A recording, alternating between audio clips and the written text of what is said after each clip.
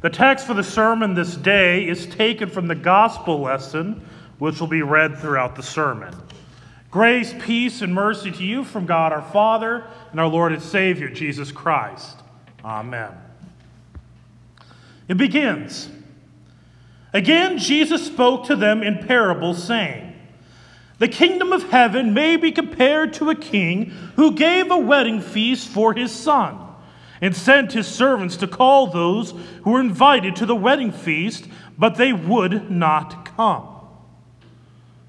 Right off the bat, this parable starts out with a surprise. So the king is throwing this wedding feast. And so, when we're talking about the wedding feast of a king, we are going to be talking about a really awesome feast. Unlike anything you will eat anywhere. And what's more, it's a wedding feast. I got kind of the illustration I could think of is when I was on Vicarage, we had not that far from us a Ritz-Carlton hotel. In case you don't know, those are a little spendy. If you want to stay there for a night, it is only $800. That's all. So that's for the cheap rooms. Well, anyways, I never got to do this wedding. The senior pastor got to do the wedding, but he got to do a wedding at Ritz-Carlton, and he told me that the food that they had laid out, it had everything. There's a Chinese section, there was burgers and fries, there was an Italian food. It was like if you came away hungry, it was your own fault. It was like the absolute best food because most of the chefs that work there make about $100,000 a year cooking that food. So think of that kind of a feast, but even greater than that is the feast of a king. And so people are invited to it. And it says that they would not come. That right away is a shock. Why wouldn't you come to this extravagant feast that you've been invited to? And so again, he sent other servants saying, "Tell those who are invited, see, I have prepared my dinner. My oxen and my fat calves have been slaughtered, and everything is ready. Come to the wedding feast." But they paid no attention. And actually, the Greek word, way it's translated, it better be translated as, "but they did not care." It's apathy. It's like, whatever, who cares? It's absurd. But as it continues, it says they went off, one to his farm, another to his business, while the rest seized his servants, treated them shamefully, and killed them. The king was angry, and he sent his troops to destroy those murderers and burned their city. Then he said to his servants, "The wedding feast is ready, but those invited were not worthy. Go therefore to the main roads and invite to the wedding feast as many as you can find." And those servants went out into the roads and gathered all whom they found, both bad, or you could translate that as wicked, both wicked and good. So the wedding hall was filled with guests. But when the king came in to look at the guests, he saw there a man who had no wedding garment. Now, to understand wedding garments, this is not a comment about how not entirely, about how one dresses. Because reality is that the people who are out on the highways, they couldn't afford a nice garment. Well, the thing is the garment was provided by the king. It would have been an extremely beautiful, very costly garment. I mean, we're talking about at a time when they did not have mass production. We're talking about in a time when to produce a garment, it was made by hand. And it was using material that was extraordinarily expensive. Clothing was not cheap in that time.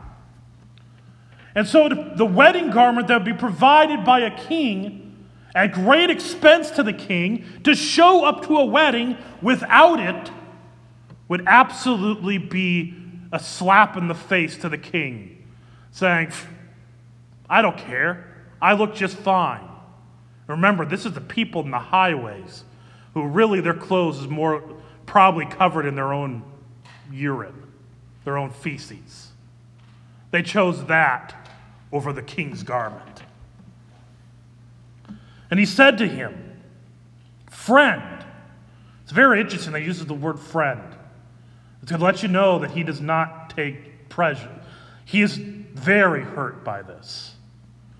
How did you get in here without a wedding garment? And he was speechless. Then the king said to the attendants, bind him hand and foot and cast him into the outer darkness. In that place there will be weeping and gnashing of teeth. For many are called, or as it says more literally, for many are invited, but few are chosen. So, when Jesus is telling this parable, on the one hand, it is definitely being spoken against the Pharisees who are in attendance as he says this. But this is definitely a parable that is spoken to us. And one of the keys to understanding this is that the word, it says that it's a dinner. The Greek word that is translated there usually refers to basically a noontime meal. So we're talking about a huge lunch. And that's important to note because in Luke chapter 14, there's a very similar sounding parable, but it's not the same. That one is a banquet. It's an evening time meal. And what's depicted in there is what goes on in our Old Testament reading in Isaiah. That's talking about the end times. This is talking about the not quite yet. And so the king is God the Father. And the Son, obviously, would be Jesus. And he indeed had a wedding. It was on a Friday afternoon. Actually started about 9 o'clock in the morning and went until 3 o'clock, where he hung upon that cross on that Good Friday. And so he said at one point, he said to his mother, woman, behold your son. Which, by the way, when he says woman, it's not like today. If you say woman now, you're probably going to get slapped. But in that time, when you say woman, that was a way of saying ma'am. It's actually a term of respect. But so, woman, behold your son. Son, behold your mother. And again, he said, my God, why have you forsaken me? Or in other terms, it would be, my God, why have you abandoned me? And then a little bit later, after he had died, the soldiers came up to Jesus with a spear, and he drove it into his heart. By the way, that is why the Catholic Church is called Sacred Heart, because the Sacred Heart is the heart that was pierced. And so he pierces the heart, and out comes blood and water. And the spear actually goes in to the very place that God took from Adam to create Eve. And so, a man leaves his father and his mother to be united to his bride, and the two become one flesh. In the waters of baptism, when you were brought to the waters of baptism, The pastor said, I baptize you in the name of the Father, and of the Son, and of the Holy Spirit. Amen. At that point, you received a robe of righteousness. As it says in Galatians, all you who have been baptized into Christ have been clothed in Christ. See, it is in baptism you receive the wedding garment, purchased by the blood of Jesus. It is in baptism that the church is formed and made. That is the unification. Ephesians 5 really hints at that, where it talks about, people don't love Ephesians 5 because it talks about wives submitting to their husbands. We don't like it because it just grinds with our culture. But the note, for one, does not say that husbands are supposed to make their wives submit to them. One. Two, is submission is actually it's a military terminology. Basically, it is telling the wife that the job of the husband is to die for you. To be the head of the house means that he is willing to endure that, have nails driven into his hands and his feet, to have a crown of thorns placed upon his head, and to be whipped and flogged in order that his bride may live. That's what it means to be the head of the house. And to submit means, wives, you're supposed to let your husband do that and not get in the way. Yeah, it's a lot harder. Submission's actually a little bit better than you think it is. And by the way, the reason why the wives don't get in the way is because your job as a wife is to protect the children. You don't get in the way of the husband. The husband's getting in the way to protect you so you could care for the children and so you could protect the children. That's why God ordered it the way he did. But in that text, Paul specifically mentions that marriage actually is all about Christ and the church, which was formed in baptism. So there is a wedding feast. We are the bride. We, the church, are the bride of Christ. And every time you hear the word preached, every time you read the scriptures, that is a love letter from your God, from your bridegroom, telling you of the extravagant work that he went through to make you his, to claim you. And note, by the way, if you notice in the wedding, when it talks about the people that God invited, and I intentionally use that kind of graphic imagery of their clothing, because that is our righteousness. Apart from God, our righteousness is like urine-soaked clothing, covered in our own feces. It's ugly, it's nasty. And he takes that off. And he gives us a beautiful garment of righteousness. He gives him himself. And notice also, he invites the wicked and the good, when in reality, everyone's wicked. We are all wicked ones, and yet he invites us. He makes us his bride at extraordinary cost. Shedding his blood on the cross, dying for you. That's the cost. And when does this feast happen? Note, I may mention that this is a dinner. So this isn't talking about the end of the world. Well, I'm going to give you a hint. There was one, it started at 8 o'clock this morning, right here in this room. You're right, you're at it. And at 10:30, we're going to have another one. And last night at 6 o'clock, we had one there. And guess what? Next week, the same thing's going to happen. In the summer, it's a little different. We have a 9 o'clock in the morning. We have 9 o'clock only on Sunday. But that is the feast. That's the banquet. But that's the meal that he is offering. That is the wedding feast for the Son of the King, the Son of God. And you are invited every single week. And by the way, sometimes you're the servants inviting people. So this speaks to when we have come up with excuses as to why we can't attend. Or this is things you could say to people when they tell you why they can't attend. Because sometimes it's just straight up apathy. Like, I don't care, I got better things to do. Do you not know what it costs for you to be here? I'm not talking about the cost of the building. I'm not talking about financial money.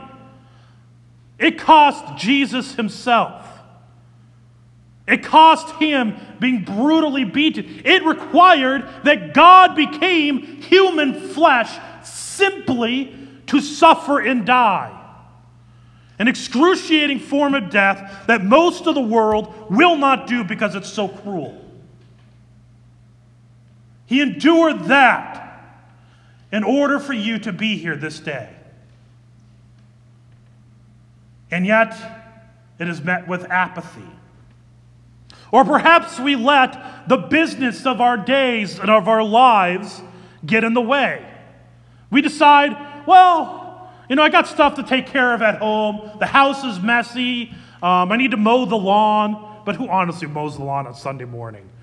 You probably don't get going until noon anyways. Or perhaps, or whatever the reason, I got to run errands or something of that nature. I just don't have time. I have more important things. What a slap in the face to our God. How humiliating it is every time we say we've got something better. Or perhaps we go the other direction and we insult the servants. We look shamefully upon the servants of God. This could be speaking about members of the congregations or the members of the church. It could be speaking to the pastors. It could be speaking to the way we treat our teachers, our Sunday school teachers, whatever it might be. See, one of the things is, as a pastor, pretty much every pastor gets this wonderful experience where they learn that somebody really does not care for the way we preach. That's the way it goes. But I'm going to let you in on a secret. Did you know Moses was a bad preacher? Did you hear God say, when Moses said, I can't speak well, God did go, oh, shoot, I'm going to have to pick someone else. The Exodus is off. They're going to keep in slavery for a few hundred years till I find a better preacher. No. He says, oh, neat. I'll use your brother Aaron. Or how about another one? Paul. He was a great writer, but he wasn't a good preacher. And you know people like that. I know maybe it's one of some of you. You're a really good writer, but public speaking absolutely is like, nope, not going to happen. That is what Paul was. And yet, he was the greatest missionary that ever lived. Because see, the thing is when another thing that happens, and by the way, this is not saying that as pastors we don't work on our craft, we need to. It's not saying that, it's not excusing all of the weaknesses that we have. It does not mean that we don't work on things. And so even as a congregation, many congregations, and I think it's particularly notable amongst Germans, sorry, I'm being a little prejudiced here, but Germans tend to be a little cold and not very as welcoming as we should be. And yes, we need to work on that. The writer to the Hebrews says that we are to entertain all those, be sure to entertain strangers, because some have entertained angels unaware. And after all, this is our house. By being the bride of Christ, this is our house, and when somebody comes to visit, what are you supposed to do? Somebody walks into your house you don't know, you don't go, whatever. You're probably going to go find out, hey, how's it going? Because you'd feel a little, otherwise it's really weird. So yes, we all need to work on it. But it's still not a good excuse to not attend worship. Because the thing is, if somebody says that to you, or says something about style of music Maybe they don't like something about the instruments, something about the hymn selection, whatever. What you say, oh, you're coming to worship the pastor? You're coming for the organist? And we have wonderful organists. But you came for the organist? Oh, I always go to church for Jesus. I don't care who the pastor is. As long as he's preaching what's true, I don't care. I'm coming to hear about Jesus. And that's it. Because not every church can get a Billy Graham level preacher. But as long as the pastor is preaching what is in sound doctrine, what is in accord with Scripture, we are to sit there and gladly hear it. Because it is God's word, no matter how it is delivered. And when we despise it, when we mock it, we are not mocking the pastor. We are mocking God. Remember the third commandment? Remember the Sabbath day by keeping it holy? What does this mean? We should fear and love God, that we should not despise preaching and his word. Right? That is what you are called as a church. We come for God's word. We come for the feast. We come for the celebration. This does not excuse, yes, as pastors, we got to work on things. And we always got to work and be better. It's not excusing that.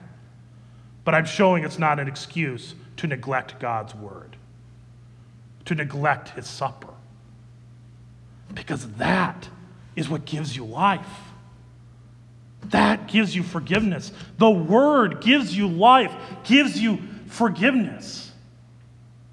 It guarantees it is something that's constantly feeding you and preparing you for the day when you get to celebrate, as it says in Isaiah. He will swallow up death forever, and the Lord God will wipe away tears from all faces.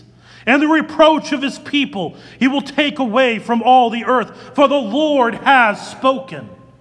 It will be said on that day, behold, this is our God. We have waited for him, that he might save us. This is the Lord. We have waited for him. Let us be glad and rejoice in his salvation. His salvation is every time you hear his word. His salvation is in your baptism, and his salvation is in the bread and wine. Gladly receive it and go. You are the servants. Go and invite people. If they're on the highway, if anybody's just sitting on the side of Highway 59, their car's probably broken down, help them out. But wherever you find the people, invite them. Invite them to the feast. Because the blessing is theirs. In Jesus' name, amen.